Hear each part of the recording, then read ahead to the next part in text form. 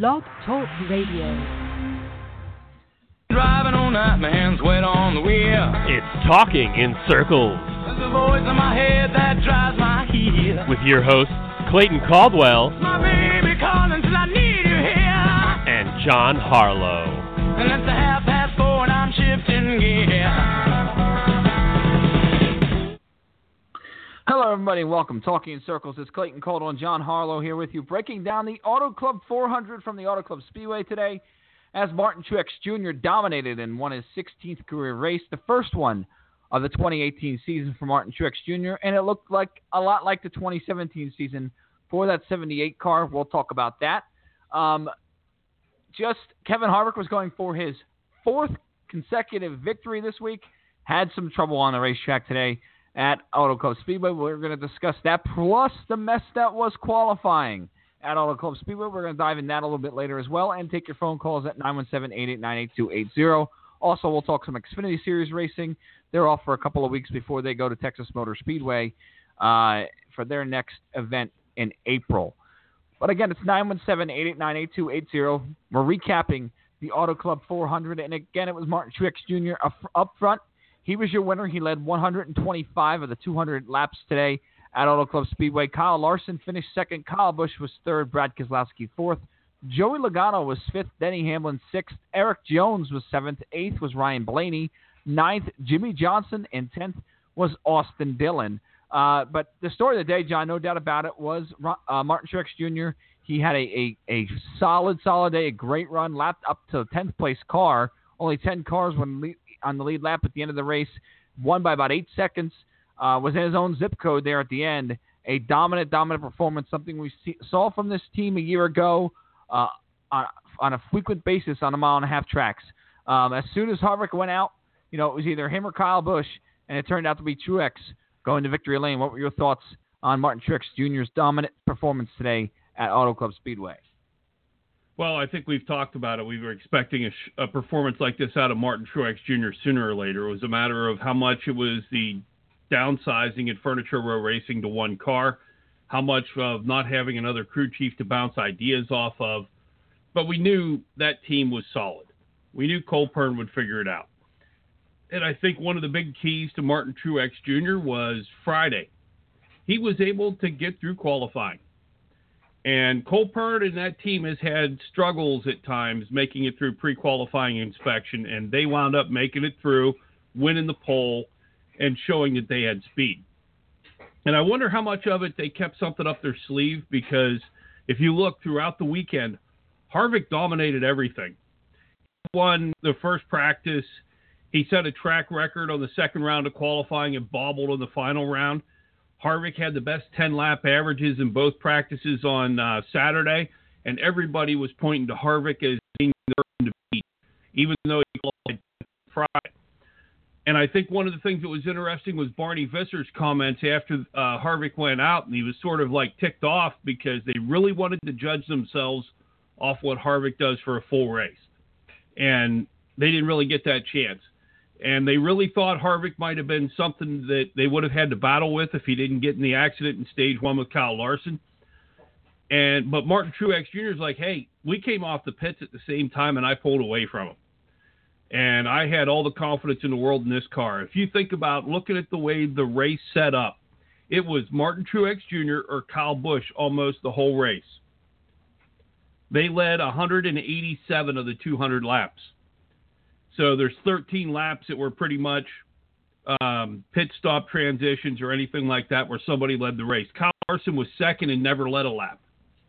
So it basically said the Toyotas are back, and it's always been Truex or Busch, and Harvick this year has been in his own zip code at times.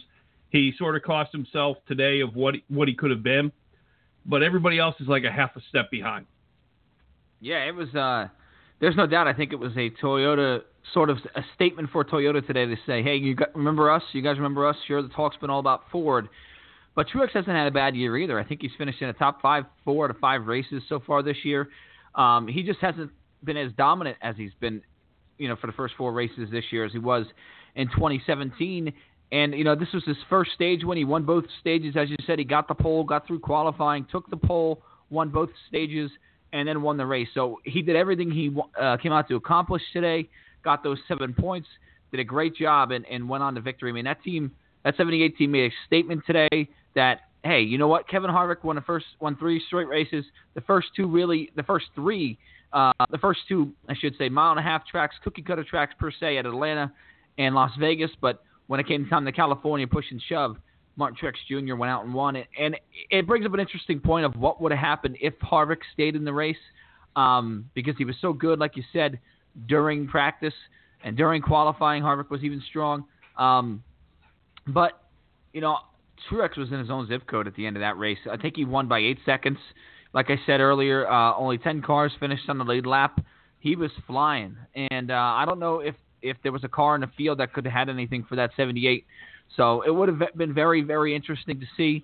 But there's no doubt Truex, certainly at the end of the race with the cars that were there, was the dominant guy. Kyle Larson, listen, this is a kid who runs well at these places. You know, he's a good race car driver. He won at California last season, came here, rallied back for a second-place finish. A nice job for that 42 car. And he, again, you know, we talked about the statement for Toyota because Busch ran very well, and so did Truex. But Kyle Larson and this 42 team made a statement today, too, where, yeah, we didn't get the win, but don't forget about us either because we went up there, we passed the 18, which was a strong car all day, and we finished second. And they're going to be a force to be reckoned with all year as well. Yeah, I think Kyle Larson is going to be a force to be reckoned with all year long. He does great on the 2-mile tracks. He won the last 4 races on 2-mile tracks coming into California this weekend. And he finished second. He did pass Busch on that final run. Busch said they made an adjustment that just fell flat, and it wound up giving Larson the hole he needed to get past Busch to finish in second place. But, I mean, like I said, there's Kyle Busch, there's Martin Truex Jr., there's Kevin Harvick right now. Everybody else is still about a half step behind. Larson even admitted it. We still have some work to do. It was good that we passed Kyle Busch to get second place, but we weren't in the same zip code Truex was. You win by 8 seconds. You don't even see the winner cross the finish line if you're 8 seconds behind. And that means there's still some work to do. But Kyle Larson and Chad Johnson and that team at Chip Ganassi Racing have climbed a long way from the minute they got together. Larson was always the talent that we didn't know if was going to happen until they paired the two of them. They've run great together. And I think they're going to have a crap storm because Larson does not do well at Martinsville next week. But, I mean, it's something to build off of, so whenever they get to Texas, they might be able to keep in the top 5 with Busch, Truex, and Harvick whenever they get to Texas in a couple weeks. I think the most encouraging thing for this 42 team has been they have been the most consistent as far as speed goes Chevrolet team all year long. And there's no doubt. I think the Chevrolet teams, when they get back from this West Coast, they were looking for the end of this West Coast swing because I'm sure they've learned a lot, especially in a 1.5 to 2-mile tracks, to put into their new Camaros where they didn't have the chance, I don't think, because of this West Coast swing to change from one race to the next. You know, those cars are already probably pre-built, and the changes they have to make, they're going to have to make in a shop. They got a week off after Martinsville for the Easter holiday as well, where they can infuse these cars and take what they've learned in the West Coast swing and you know, put them into their race cars. So I think that's huge for Chevrolet. And for Larson, you know, yeah, they're off, but to be the second best car as far as finishing is concerned out there today, that's a positive step, and it makes you wonder what's going to happen when they do figure this Chevrolet Camaro out. They might be the best Chevrolet team there is, and then they're going to really be a force to be reckoned with. But a solid day, you know, even though you don't have the best car, to finish second is a very good accomplishment for that 42 team. We mentioned Kyle Busch in third. You talked about it. They made an adjustment that didn't agree with that 18 at the end. He finished in a third spot. Brad Keselowski and Joey Logano finished 4th and 5th. Consistent year for these guys. They've kind of been there all year long. They haven't had the speed of Harvick. They haven't had the speed of the Toyota teams, really. We haven't really seen them lead a lot of laps this year. Logano led a little bit today. But, you know, when push came to shove, Truex got around him. But a decent day for those guys out of Team Penske. They just seem to be a half a step behind the top echelon teams right now as far as speed goes, but not a terrible day for Team Penske. Brad Keselowski, Joey Logano. Also, Ryan Blaney finished in the 8th position. He hit the wall early in the middle stages of the event. Went back, lost the lap. He battled all the way back and finished 8th. So not the day Blaney wanted, but I think when you look at it and say, hey, we hit the wall today, and if you told them before the race that they were going to hit the wall, and you told them they were still going to finish 8th, they would have taken it. So they take it, get a decent point, stay out of it, and they move on to Martinsville. But not a bad day for Team Penske. They just seem, speed-wise, John, just a wee bit behind the top teams right now. Yeah, I mean, one of the things you're going to find out, and we've all seen throughout the years, any Roger Penske-owned organization, if they're close, they're going to keep getting better. Last year was one of those years that was really tough to explain because Joey Logano's team after the penalty at Richmond just wasn't the same. They never recovered from it. And they seemed like they were always fighting to get to where they were respectable the rest of the season. I think it's like they were trying to make up for it every race and just couldn't ever wrap their arms around what was missing. This year, they're a little wee bit behind, but it's a little wee bit. And the way this sport evolves, I mean, that little wee bit could end up being something they find in that off week between Martinsville and going to Texas, and they could come out and smoke the place for the next 4 weeks. It's very encouraging the way Team Penske's running. You got all 3 cars would be qualified for the playoffs if it started today, as would Paul Menard. All 4 Stewart-Haas cars would be in the playoffs today if the playoffs started today. The one thing we keep looking at is where's Hendrick Motorsports. Well, you said Kyle Larson a few minutes ago is the most consistent Chevy right now. He was the most consistent Chevy most of last year.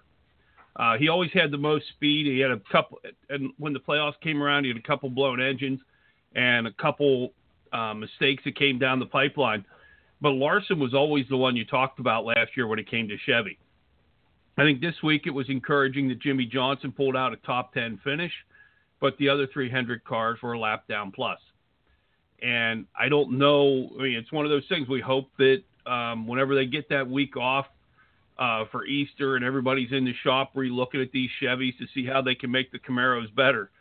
Hopefully there's some notes that were figured out that they can go and either cut the bodies off and rebuild something or whatever it takes. But right now, Hendrick Motorsports would only have 1 car in the playoffs, and that car is Alex Bowman. Yeah, that's crazy, especially because of Chase Elliott's penalty this weekend knocked him down out of 16th. And not a great run for Chase Elliott. We'll dive into that a little bit later. But to finish up the top 10, you talked about Johnson. You know, he finished in 9th, but the 6th and 7th were Hamlin and Jones. They were a little bit behind as well today. Eric Jones had a solid day for most of the day, finishing in the top 10 in both stages, ended up 7th. Same thing with Hamlin. He ended up 6th. But Jimmy Johnson is an interesting character because, you know, this was the first race all year long for that 48 team that they took home stage points. A 5th place finish in stage 1, a 7th place finish in stage 2. They seem to be better on the shorter runs. When that race got stretched out on a long green flag run, it seemed like the 48 just didn't have the speed in it as the other cars did. But again, this is a learning deal with this Chevrolet Camaro. And this is a positive step in the right direction. I think when you look at this 48 car finishing 9th, you go, the bleeding has stopped. Yeah, it's not what we're accustomed to seeing with this 48 car, but they had a tough week because it was announced that Lowe's is leaving at the end of the year. And it's just been a real tough start to the season. A lot of people questioning whether Jimmy Johnson's too old. So to kind of stop the bleeding and say, hey, you know what? We're going to finish in the top 10 today. We'll take it. We'll swallow it. We'll take what we learned this weekend, put it into our cars at Texas and everything that's all the mile and a halfs going forward, and really make our cars better for the long run. I think that's what you could take away from this 48 team today. A solid day for Austin Dillon too, John. In the 10th spot, he was the flagship team for Richard Childress Racing today, which struggled all day long. The 31 didn't have much speed. He ended up 21st, Ryan Newman. But a decent day for Austin Dillon. He was in the top 15 for most of the day, pulled out a top 10 finish. So those two guys, Johnson and Dillon at the end of the top 10, really needed good runs today, and they got it. Yeah, I think we talked last week at Phoenix about Dillon experimenting. And I think he's getting to the point, him and the number 3 team for Richard Childress Racing have sort of looked at the way this place works and says, hey, even though Truex isn't winning races, he's getting stage points and getting top 5 finishes on a regular basis. Harvick's winning everything, so they're going to run away and hide if we don't get something going. We can't experiment too much. We are in the playoffs, but if you start in the playoffs even with the win, but everybody has, I mean, you look last year, Truex had enough stage points that we almost could pencil him into Homestead as soon as the playoffs started. And if you're so far behind, you have to win a race or something crazy to make sure you end up progressing throughout the rounds. And if you build those stage points up, you can almost coast a little more. And all you have to do is make sure you bring your stuff home. For sure. And I think that's what you have to do if you want to be a playoff contender and a championship contender is run very good all year, get as high as you can in the points, because those playoff points that you're going to earn are huge, no doubt about it. 917-889-8280, Talking in Circles. Clayton Codell, John Harlow here. We're recapping the Auto Club 400 on Talking in Circles tonight. 11th spot went to Clint Boyer. Then it was Eric Almirola in 12th, Alex Bowman 13th, Kurt Busch 14th, William Byron 15th, Chase Elliott 16th, 17th was Jamie McMurray, Ricky Stenhouse Jr., Paul Menard, and Bubba Wallace rounded out the top 20. Stewart-Haas Racing had four cars in a race today. We know about Harvick. We'll touch on that a little bit later with that whole accident and everything. But, for finishing all 4 cars in the top 5 last week, or in the top 10 last week, the highest Stewart-Haas Racing car this weekend was Boyer in 11th, and it was Almirola and Kurt Busch. So a little bit of a disappointing day. I think if you told Stewart-Haas Racing they weren't going to have one car finish in the top 10, they would have looked at it and said, not a great day. Not a terrible day. I don't think it's anything to be worried about. But the speed for those 4 cars really, just weren't as good as it was earlier in the season at Las Vegas and Atlanta. What were your thoughts on Stewart-Haas Racing today? Boyer, a decent day, but and same thing with Almirola. But Kurt Busch, you could be a little bit disappointed about in 14th, I think. I don't think it was as good as it was earlier in the weekend. Something just didn't click today. If you look at the first practice going into qualifying, it was 1, 2, 3, Harvick, Boyer, Almirola, and Kurt Busch was like 7th. So everybody's expecting Stewart-Haas Racing to qualify in the top 10, all 4 of them. And then Boyer and Almirola never even made it onto the track to try qualifying. So they were behind the 8 ball as it was. I think just something just didn't click today. I mean, they had speed in the cars when they ran in practice Friday. They had speed in the car when they ran in practice Saturday. And then today, just something didn't click. Yeah, it just seemed like they were a little bit off today, no doubt about that. I think when you look at Bowman in 13th and Byron in 2 Hendrick Motorsports cars in 15th, you look at it and say that's kind of what you expect. They're still learning out there. Bowman was gone for a year. Byron's in his rookie season, so I think you say top 15 should take it again. When you look at it, you say, okay, take what we learned and put it into our cars for Texas and stuff like that. But I tell you where I'd be a little bit concerned if I was Hendrick Motorsports was Chase Elliott's run today. I know it's 1 week. He finished in the 16th spot today. But when you think about what happened last week, and they had a penalty in the rear end, they did not run good at all. He didn't finish in the top 10 in any stages. 16th is not going to get it done. It just seemed like on one restart, Chase Elliott lost some track position, fell out of the top 10, and was never able to get it back.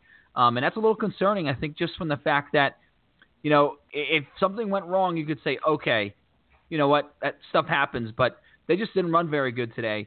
And you have to wonder if that penalty was bigger than what we think it was.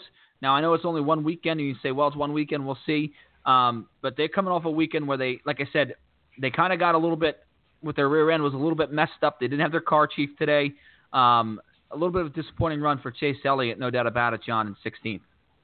Well, and add on top of that, Chase Elliott didn't get to qualify.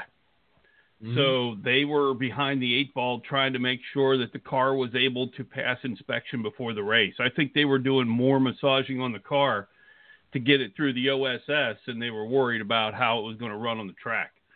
Because if you don't get it through OSS, you're not running. And I think they had to spend a lot of time to make sure they got it on the OSS. And I think it was really interesting that Scott Miller, after qualifying on Friday night, was talking about the 12, 13 cars that did not make it through qualifying. And he said a lot of the issues was the rear window. Wonder where that cause came from.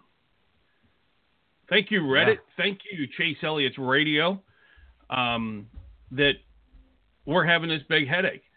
And you think about it, NASCAR gives them 3 hours to get through qualifying. I mean, get through pre-qualifying inspection. There's 3-hour window to get through that. And when you only have 12 cars pass it the first time, that puts a big time crunch onto everything. And you're beating and banging on the car trying to get it past the OSS so you can go out there and qualify. And you may end up causing something that you never expected by trying to adjust to get it through the window that you needed to get it in. And you may cause something messed up somewhere else in the car, which is going to totally throw you off for the weekend because there's something that wasn't expected there. Yeah, no doubt about it. I think when these teams plan these weekends out, they plan to run qualifying, they plan to get it through and have a big plan. And when stuff like that happens, I think it messes up your plans a little bit. Although it wasn't the worst thing in the world because originally they thought they were going to have new tires compared to everybody else who qualified, but that wasn't the case. And we'll discuss that a little bit later on in the show. Chase Elliott, by the way, sits 21st in the standings. A little bit, through 5 races again. And I like to do this because this is, reality. If you told everybody before the year that Chase Elliott through 5 races was going to be 21st in points, I think everybody would have said, come on, that's ridiculous. They're not going to have that bad of a year. Well, here they are, 21st in the standings. I know a penalty helped that a lot, but still not running as crisp as they would like, and 2 accidents helped that as well at Daytona and Las Vegas. But still not a great start to the season for the 9-car over there at Chase Elliott. Jamie McMurray was 17th. McMurray's had a disappointing year so far, I think. Stenhouse was 18th, 19th was Paul Menard, and Darrell Wallace 20th. But McMurray right now sits 26th in the standings. His teammate, Kyle Larson, sits 7th. I know he missed pit road, trying to get the pit road. He slowed down, and I think there was a car around him. He felt like he was going to crash under a green flag stop, so that really hurt McMurray. But still, the 42 has shown some speed here all year long. Like I said, they've been the most consistent Chevrolet team for most of the season, and you would expect that speed would be in McMurray's car as well. And him being 26th in the standings and not a great run today, a little bit disappointing, I think, for McMurray today to go out and finish 17th. And like I said, 26th in the standings. Not a good start to the year for Jamie McMurray right now. Yeah, I think Jamie McMurray and them were trying to do a strategy where they tried to run 5, 7, 10 laps longer than everybody else whenever Truex was split in stages for his pit stops coming in at lap 30. And McMurray was trying to eke it out to 35, 37. And the one time he did try to come into pit road, I mean, he was surrounded by cars who were on new tires and were flying by him. And he just got loose. And I think if he would have tried to come into pit road, he would have spun the thing out. So he just kept going and wound up losing more places and more speed off of it. I think it was just not a good day for Jamie McMurray. It's not been a good season so far for Jamie McMurray. And I can't put a finger on it. It's one of those things you see. We've seen it throughout NASCAR. There's usually one car with an organization that just can't find it.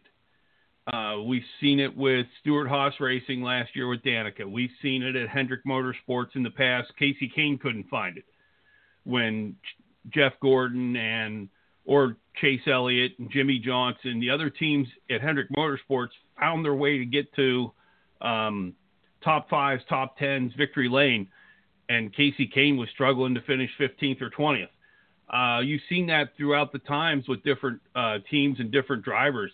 I think this year, Jamie McMurray, and he's always been a little bit behind Larson. It just hasn't been as pronounced as it is this year. Yeah, I agree. And I think that team's really going to need to pull off some good runs here in the next few weeks if they want to be a serious chase contender, because McMurray hasn't won a race in a long, long time. And you don't want to get too far back in the points to where you're not going to make these playoffs, I should say.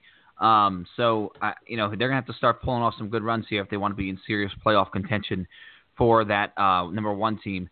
Paul Menard was 19th. He banged it off the wall. Salvaged a decent day in 19th.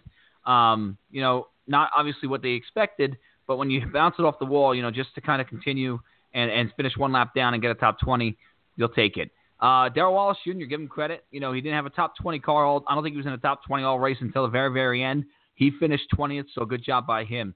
Ryan Newman struggled all day, finished 21st, got a little bit of a mishap with Trevor Bayne. He basically looked like he came up and pushed the 6 car into the wall. 2 laps later, Bayne blew right front tire, hit the outside wall, and Bayne was done for the day, finished 37th, dead last for him. And as we go through the rest of the field here, you look at A.J. Allmendinger in 22nd, Daniel Suarez 23rd. Suarez had a tough day. Wasn't very fast. The lone Joe Gibbs Racing affiliated car outside the top 10, and he finished 23rd.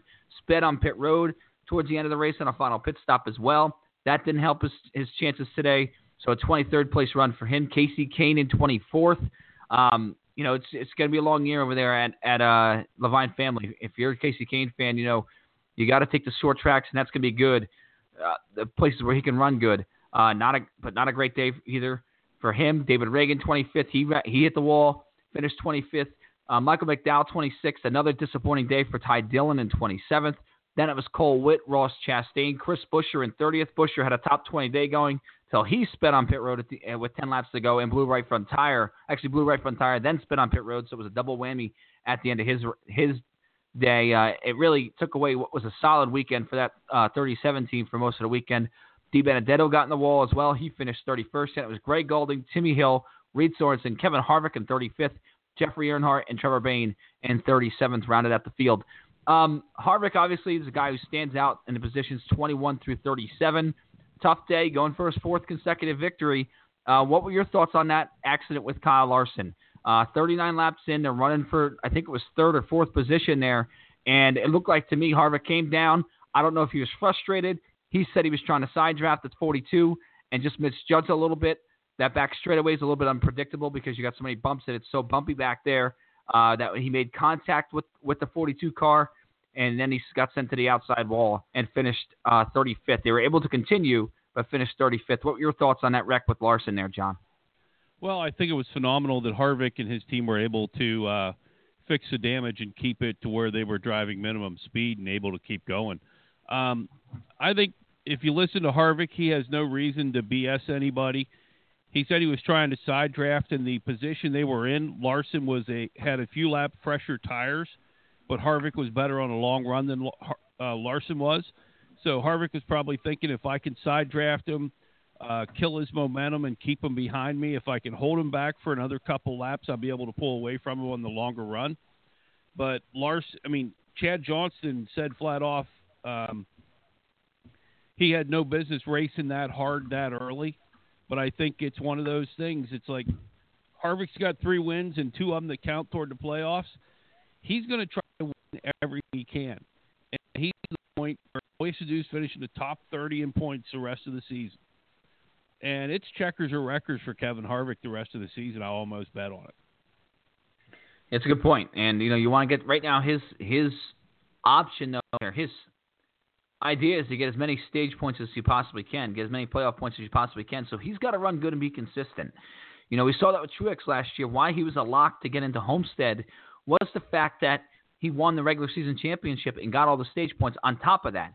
So, yeah, you might look at it and say, well, it's not that big of a deal. But right now, as you said, he sits 8th in the standings, so he's not going to get as many playoff points by being 8th in points as he would if he finished 5th or 4th or even won the regular season championship. So he's got to keep that in mind there as you go forward. Yeah, you want to figure out what you're going to have and get your cars as good as you possibly can for the playoffs. But those playoff points are going to be huge, as we saw last year with Truex. They're going to be huge to get through these rounds here, and they carry over. So just keep that in mind as the season goes on with that 4 team. No doubt about it. I think when you look at the standings, though, there's a few, as we talked about earlier, there's a few people who kind of stand out to you that have struggled this year. McMurray in 26th, Trevor Bayne's 27th, Casey Kane's 29th in the point standings, and Ty Dillon is 31st. Ty Dillon, this was he's had a real tough first 5 races. This was a season where I think a lot of people expected him to, okay, he's got a year under his belt with this 13 car. They got Matt Borland in there, got rid of Booty Barker. Matt Borland, a guy from RCR. They got a strong affiliation with Richard Childress Racing, and Ty Dillon sits 31st in the standings. So that's a team that I expect to be running a little bit better than what they are right now. And like I said, Casey Kane is 29th. You don't see, he hasn't been great in the years past, but to see him that low in the standings is kind of surprising. So those two guys really stick out when you look at the point standings here, John, after 5 races. Well, one of the things people were probably thinking with Casey Kane going to Levine Family Racing, if you really think about it, Rick Hendrick is still paying Casey Kane's salary. But you saw the difference between Clint Boyer, even from the demise of Michael Waltrip Racing, going from there to H. Scott Motorsports at the time. And there's no engineering. There's no wind tunnel time. There's no simulation going on. I think Casey Kane, there's a big difference between Hendrick Motorsports and Levine Family Racing. And a driver can only make up so much. The exception to the rule was Kurt Busch when he did it for James Finch whenever they were running over there. And Kurt Busch helped put the 78 in the position they're in, because it was the first time that the 78 had ever seen the playoffs. And it was the first time that the 78 had ever seen consistency. So Kurt Busch is a little different than most people. Casey Kane isn't the engineering wizard or being able to explain the car the way Kurt Busch does. That's one of the things Kurt Busch has always been great at. He can explain everything with the car, how it feels, where it's feeling, where it's loose. Casey Kane, it just doesn't seem like he's ever been able to do that. If Casey Kane was in great equipment, he could run fast. I mean, you saw what he did with Ray Evernham. And the thing was, I think Ray Evernham was able to translate whoever to Kenny Francis or whoever was on the box for him at the time. I think Ray Evernham could listen and translate to Kenny what was going on. But then whenever they went to Hendrick Motorsports, same group, better equipment, and they just couldn't do it. So I think not having Ray Evernham there to translate for Casey Kane hurt him. And Casey Kane driving for Levine Family Racing is like me and you driving a Hendrick Motorsports, me Johnson. Yeah, it's interesting. And I've said this about Kane in years past, and I'm going to keep saying this. He's such an interesting driver to me because, man, when he was at Red Bull Racing, he performed. He was the best driver there. I mean, even when Brian Vickers, who I think Brian Vickers has a lot of talent, and he, obviously unfortunate what happened with his career. But, when he was at Red Bull, he was really good. He won a race, I think it was Phoenix at the end of the year, and at the end of that year, he looked like he was ready to take off. And had he stayed at Red Bull, I think if that team stayed together, he might have been okay. He might have really taken that team to the next level, but he was already signed at Hendrick Motorsports, won 4 races there in the first couple of years, first year there, and then all of a sudden it fell apart, and he hasn't really been able to rebound. Whether it's the race car that doesn't fit his style or what it is, it was tough, and he's one of the more popular drivers on the circuit. I knew a lot of Casey Kane fans, so to see him kind of down here is surprising. I think Levine Family is a team that had a pretty good year last year with Michael McDowell and Todd Parrott as crew chief. They got Travis Mack there, a Hendrick Motorsports guy. They got an affiliation with Hendrick Motorsports. They still use RCR engines. But, this is going to be a long process for this team. I think if Kane wants to be here, this is a long-term project. Figure out what you want to do here. Get this team underneath you. I think you're going to see this team maybe perform pretty well at track like Martinsville. Kane's very good at Richmond. I think you might see him do pretty well at Richmond as well, where the aerodynamics and the engineering isn't quite as prevalent at the shorter tracks as it is at the 1.5-mile, 2-mile tracks that we see for the majority of the schedule. So it could be a tough year until we get to those tracks for Casey Kane. I think you're right, absolutely right on that one, John. 917-889-8280. Talking Circles, Clayton Caldwell, John Harlow. Friday was an interesting day at Auto Club Speedway. Qualifying, only 24 cars actually took a lap during qualifying. 13 cars did not make it through inspection.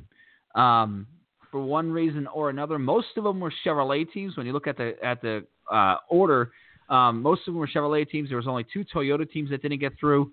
2 Toyota teams that didn't get through. And then I think 2 Fords with Boyer and Amarola. The rest of them were Chevrolets. All 400 Motorsports cars, as you mentioned, didn't get through. So what were your thoughts on this whole fiasco, I guess it was, in qualifying? And at the time we were watching qualifying, John, it looked like these teams in the back that were going to fail qualifying were going to be on fresher tires, because NASCAR has the rule that you have to use the tires that you qualified with in the race. You have to start the race on those tires. So it looked like the guys who failed inspection, I should say, were going to be at a really big advantage, because the tire fall off at Auto Club Speedway is massive. So NASCAR changed that rule on Saturday, late Friday night, early Saturday morning, I believe it was officially announced, that they were going to give the teams that qualified a fresh set of tires that they could use to start the race on, which they did. So that kind of equaled things out. But what were your thoughts on that whole fiasco on Friday at qualifying at Auto Club Speedway? I think there's too many inspections whenever it comes to these cars. I think there should be, if anything, if they're going to do 3 inspections, it should be before they take the track for the first practice. You have to pass tech. And then pre-race and post-race, if they're going to do 3. And post-race needs to be done at the track, not at the R&D center. One of the things you pointed out to me earlier, the tweet from Bob Pockris, is one of the things they're looking at doing is adjusting the inspection process. Actually, there's a tolerance, and everybody's pushing that tolerance as much as they can. They were even speculating Friday how much of the tolerance may have gotten out of whack transporting these cars across the country, or how hot it was in there, and it could have made the pavement hot, and it ended up sinking certain spots of things. And I mean, the temperature at the track, the driving of the cars across the country, everybody was speculating that could have been part of the reason that these 13 cars did not pass inspection prior to qualifying. No, the reason these 13 cars did not pass inspection prior to qualifying is there is a limit, and then there is a tolerance of how much you may or may not be able to adjust to the limit, where we'll let you go. But there is a line that says, like, if you have to have your skew can only be 1/1000th of an inch, or 2/1000ths of an inch. Everybody's cars at 2/1000ths of an inch, so they're at the edge of being out of inspection to begin with, instead of being where the rule book is. I think NASCAR ought to just go back to, okay, this is the rule. There's no tolerance. If you let them build in the tolerance, they're going to be out of whack to begin with. If you tear down these cars and say, okay, this is what the rule says, you're not going to find hardly any car at the rule book. They're going to all be in the tolerance, because they know what they can get away with. So they're going to try to push that envelope as far as they can. This isn't NASCAR's problem. Well, it's partially NASCAR's problem, because they put a tolerance in there and let them know what the tolerance is. The other part is, I think it's on these teams. There's a rule book. For example, if you're pitching in baseball, the mound is 60 feet 6 inches from home plate. You're not going to stand up there at 60 feet 3 inches and try to throw a ball, because they're going to call a balk on you. It's the same thing when it comes to NASCAR. If your tolerance is if your rule book says A is where you can be, and the tolerance is A plus 0.50 whatever, don't tell them what the tolerance is. Tell them what the rule is, and if they go to the tolerance, say, okay, we let them through, but here's the rule. Don't give them wiggle room, because they're going to take advantage of every second of it and try every 1/4,000th of an inch of it and try to get more. Yeah, I agree. And I think, I heard a lot of fans on Twitter and on social media kind of pointing their blame at NASCAR for this. And let me say this before I say what my opinion on those fans are. I do think the rule book is too tight. I think it would be awesome if we open up the rule and let these crew chiefs sort of show their brains a little bit and have the ingenuity they used to be able to have in these race cars. But with that being said, to me, that hasn't changed yet. And until it does, you should follow the rules. And the penalties shouldn't, you should get penalties if you don't follow the rules. Just like, if I don't do what I'm supposed to do at work, I get a penalty for it. Or if I don't do what I do on a road, I get a penalty for it. That kind of thing. So, yeah, I think when you look at it, you say, hey, there should be a penalty for teams that don't pass inspection. Now, I give NASCAR credit because I think they made the right call. And again, I saw people on social media this week say that NASCAR shouldn't be changing rules in the middle of the race weekend. But to me, they couldn't go through this weekend and let these cars that failed pre-qualifying inspection and not make a lap have an advantage over the cars that qualified. You could not do that. I don't care what it took. I don't care if they changed the rules. They could not do that and look at people in the face and say that that's the right thing to do because it just doesn't make any sense. I'm not a fan of qualifying on racing on the same tires we qualified on. I'm not a fan of that. I just don't think it makes much sense. I don't understand the point behind it, but it is what it is. So at the end of the day, I think NASCAR made the right move there as far as giving the teams the tires and everything. But again, the teams know the rules. They've had all year long to all off season, I should say, to get into NASCAR's tolerances. They were able to go to the optical scanning system and NASCAR's R&D center and put their cars through. And if they passed and figure out what they wanted to do, for some reason it was an issue this weekend. So it was interesting that I think a lot of teams were kind of surprised by NASCAR letting the teams have the tires. Kyle Busch said he didn't think that the teams did it intentionally, that they were failing inspection intentionally so they could have fresh tires at the rear of the field and work their way up through. I don't know, if that's something that happened, but isn't it interesting, John, how when NASCAR put the rule and told the Xfinity Series teams before qualifying, hey, listen, if you fail post-race inspection, not only will you start in the rear, but you're going to have to do a pass-through penalty on lap one of the race under green flag if you fail inspection, pre-qualifying inspection, and don't make a lap in qualifying. Isn't it funny how every single car passed inspection? Oh, yeah. And you and I were talking pre-show. I said one of the other things they could do, especially at a place like California or Atlanta or Darlington or places like that, take away a set of tires. Everybody is screaming for fresh rubber the minute they bolt those four Goodyears on. Before they're off pit road, they need new tires.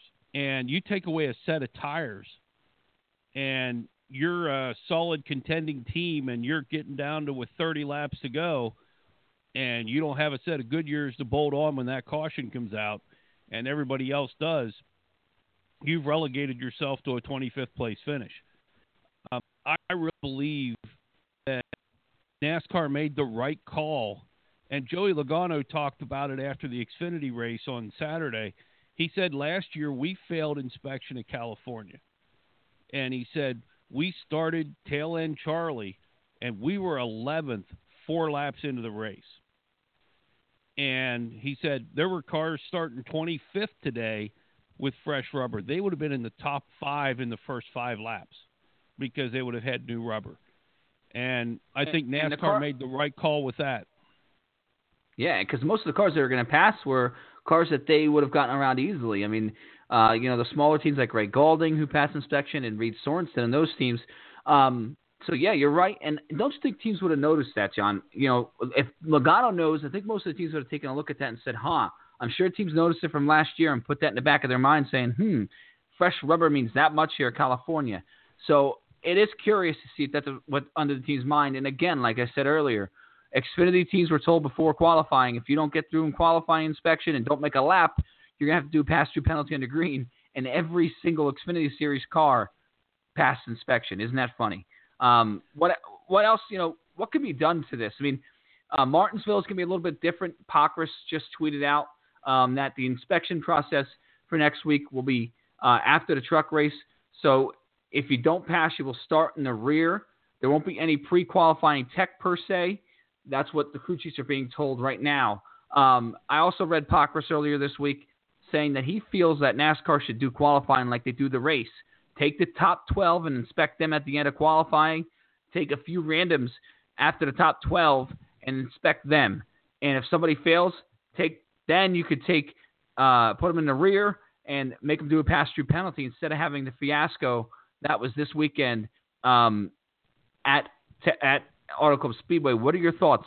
What can be done to sort of change this? Because this isn't a good look. I think NASCAR was sort of embarrassed how it all went down and they had to change the rule in the middle of the week. What can be done here to sort of change this process in qualifying here, John? I think they should, if they're going to do it this way and they have to have an inspection on Friday before qualifying, I think they should have an inspection before they touch the track. And if they pass inspection to start the day, they can make their adjustments or whatever, but they are a inspected car. They have passed inspection.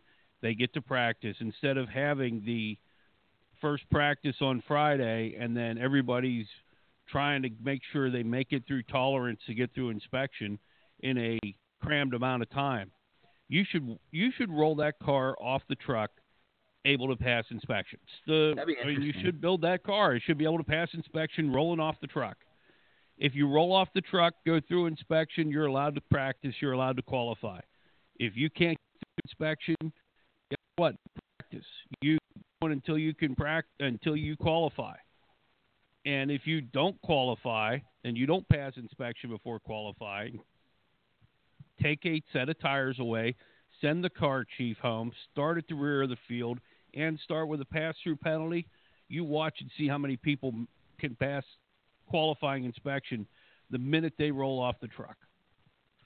Yeah, listen, again, I hate to harp on this, but it's just so interesting to me. I don't think it's that the Xfinity Series teams aren't pushing the limits as much as the Cup Series teams. It's just when they got threatened with that pass-through penalty under green flag, I think teams went, okay, they're not playing around anymore. The penalty needed to be a little bit more severe. I think the drivers and teams agreed with that. NASCAR, I think, got the message this weekend, no doubt about it, because again, it's not a good look to sort of look silly, and they looked a little silly this weekend on Friday, no doubt, because it just kind of looked like, okay, well, what are they going to do? That was a big story that only that 13 cars didn't qualify. It looked kind of silly, and it made it almost a mockery out of qualifying at Auto Club Speedway. So we'll see. I'm sure there'll be something announced probably by Wednesday, our next Talking in Circles podcast here. I'm sure there'll be something announced to change the way they qualify, and it's going to be as soon as they possibly can, probably at Martinsville, if not Texas, in a couple of weeks. 917-889-8280. That's the number to dial here. If you want to talk to Clayton Caldwell and John Harlow here on Talking in Circles, we're discussing the whole weekend from Auto Club Speedway, qualifying, the Auto Club 400 we recapped earlier, and now we're going to recap the Roseanne 300 NASCAR XFINITY Series race from Auto Club Speedway this weekend. A race, and you want to think that the Cup race was dominated by a driver, Martin Truex Jr. It was, but Joey Logano put a whipping on the field. He led all but 11 laps on Saturday at an Auto Club Speedway in Discount Tire Ford. He completely dominated. On the last pit stop of the day, Joey Logano, with 29 laps to go, pitted for 4 tires and gas. And I think the top 14 cars stayed out. So he restarted 15th when that race got the green flag. And in 3 laps, he had to lead again. It just shows you how dominant that 22 car was, how dominant Logano was. And it was just a dominant performance. Like I said, led all but 12 laps. Elliott Sadler led 4. Allgaier led 2. Christopher Bell led 4 laps. Ryan Sieg led a lap, and that was it. So a dominant performance by Logano. And, this is one of those weekends where people are going to start saying and start, banging that Cup drivers in Xfinity drum again. There was only 2 Cup drivers in the field, Joey Logano and Austin Dillon, and Joey Logano was the one that ended up dominating the race today on Saturday. Well, the thing is, the beat of Cup drivers coming down to Xfinity isn't so bad, but it's Joey Logano. If that was Kyle Busch that put that whipping on the field, would have been screaming, hollering, and everything. And the thing is, Joey Logano is as much a Cup driver and as much of a winning Cup driver as Kyle Busch is. It just seems like Kyle Busch is the black hat, and everybody would bitch and scream and moan that Kyle Busch came down and dominated the field the way he did. The best thing about the Roseanne 300 is Roseanne didn't sing the anthem. Everything else, we could have just basically said, okay, here's your check, Joey, here's your trophy. There was no need to run the race because it was a snooze fest. Yeah. And that's what these 2-mile tracks have. I mean, they have so many lanes where you can run and so many different opportunities to pass. The problem is, especially in the Xfinity Series, it's Junior Motorsports, Team Penske, Joe Gibbs Racing. Once in a blue moon, you'll see a RCR car come up there. But other than that, it's everybody else is fighting for 10th to 15th. And it doesn't matter if a driver's in the car. I mean, Ryan Preece probably had a solid day. I haven't really looked to see where he finished up, but he's driving the 18 car. Ryan Preece finishes 9th. And Ryan Preece, he had a great run last year with Joe Gibbs. Didn't do anything driving for Johnny Davis the year before, but Ryan Preece has turned into a solid Xfinity driver in Joe Gibbs equipment. I think it's a matter of the Cup teams are the Cup teams that have Xfinity teams, and everybody else is just hoping to be 15th. Yeah, and we'll give you the top 10 real quick from the Xfinity Series. Logano was your winner. Justin Allgaier, who's had a really good year, John. He finished second. Elliott Sadler was third. Austin Dillon finished fourth. Daniel Hemrick was fifth. Then it was Cole Custer, Tyler Reddick, Matt Tifft, Ryan Preece. And this was the story of the day for me. Ross Chastain finishing in JD Motorsports' car, finishing in 10th. And let me just say, Ross Chastain didn't just luck into finishing 10th there. It wasn't like he had a good, strong run, put on fresh tires at the end, and passed 15 cars at the end and got the 10th. He finished 9th in Stage 1, I think 11th in Stage 2. He was up there all day long, qualified 13th. That 4-car was fast on Saturday. And Chastain is a darn good little race car driver there for JD Motorsports. Does a great job every week. Far and away the best driver and team at that organization. That 4-car is every week. A solid day, a day to be proud of. They should hold their heads high walking out of California Speedway on Saturday. Should have held their heads high. A great run. I mean, think of the Team C beat. A Legionnaire and Spencer Gallagher at GMS Racing. They got a lot. They got good money. They got a great truck series program, a decent Xfinity Series program. They went out and beat them. Calig Racing with Ryan Truex finished 12th. Joe Gibbs Racing Car and Brandon Jones, he beat them. And it was just an interesting day for the Xfinity Series. Sorry, I had technical issues there. But it was a great race for Ross Chastain and that team there. Yeah, I've always liked Ross Chastain. It's really something he can look forward to and something that they can take home. It's not a win, but it's not far from it for them, being the small team that Johnny Davis is, and they were the only non-Cup affiliated team to finish into the top 10 on Saturday at California. So that's something Ross Chastain and that group can be proud of.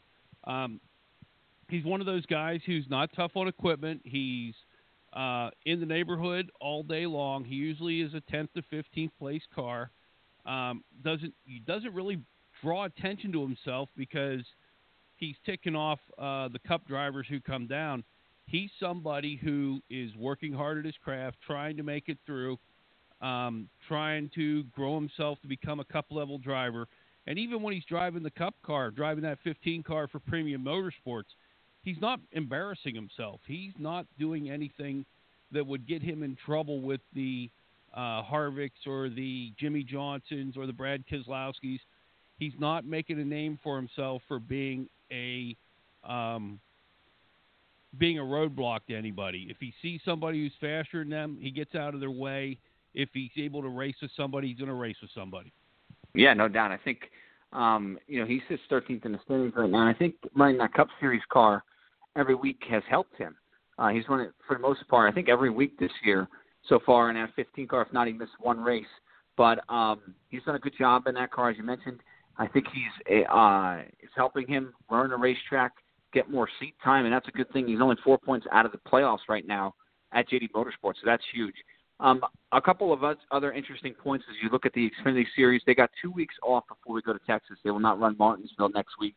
Then they got an additional week off because the whole sport is off for Easter weekend. After that, then they go to Texas Motor Speedway, and the Xfinity Series teams will run then.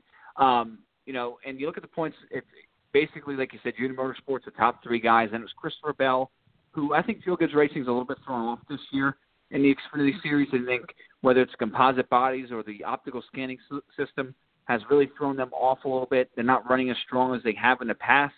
So Bell's 4th, then it's Hemrick, Custer, Gallagher, Truex, Brandon Jones, and Matt Tiff, the top 10. Ryan Reed, Kaz Gralitz, Ross Chastain, the top 13.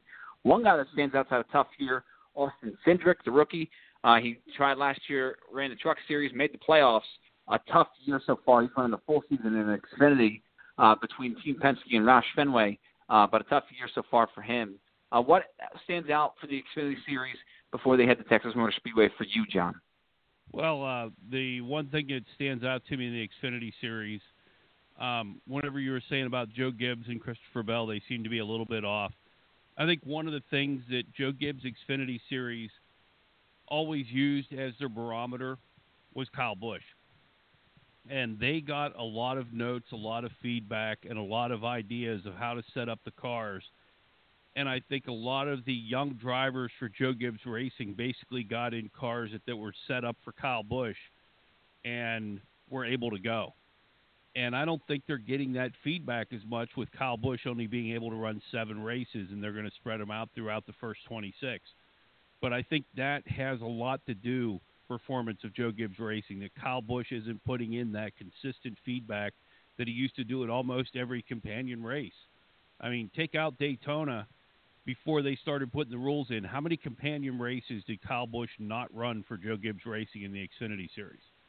It was few and far between that Kyle Busch didn't run the companion races. And there's a lot of notes that came out of that. There's a lot of drivers who would pick Kyle Busch's brain and figure out how to make their car better. And you've got Eric Jones, who's a rookie in the series. You've got Ryan Preece, who runs here and there. You've got Brandon Jones, who was a wreckfest at RCR last year and is just trying to keep it off the wall. So you don't have the experience, you don't have the notebook that was built by somebody who wins on a regular basis. No doubt about it. And that'll wrap up tonight's episode of Talking in Circles. We'll be back here Wednesday night. Like our Twitter page, like us on Facebook, and we'll see you next time. Good night, everybody.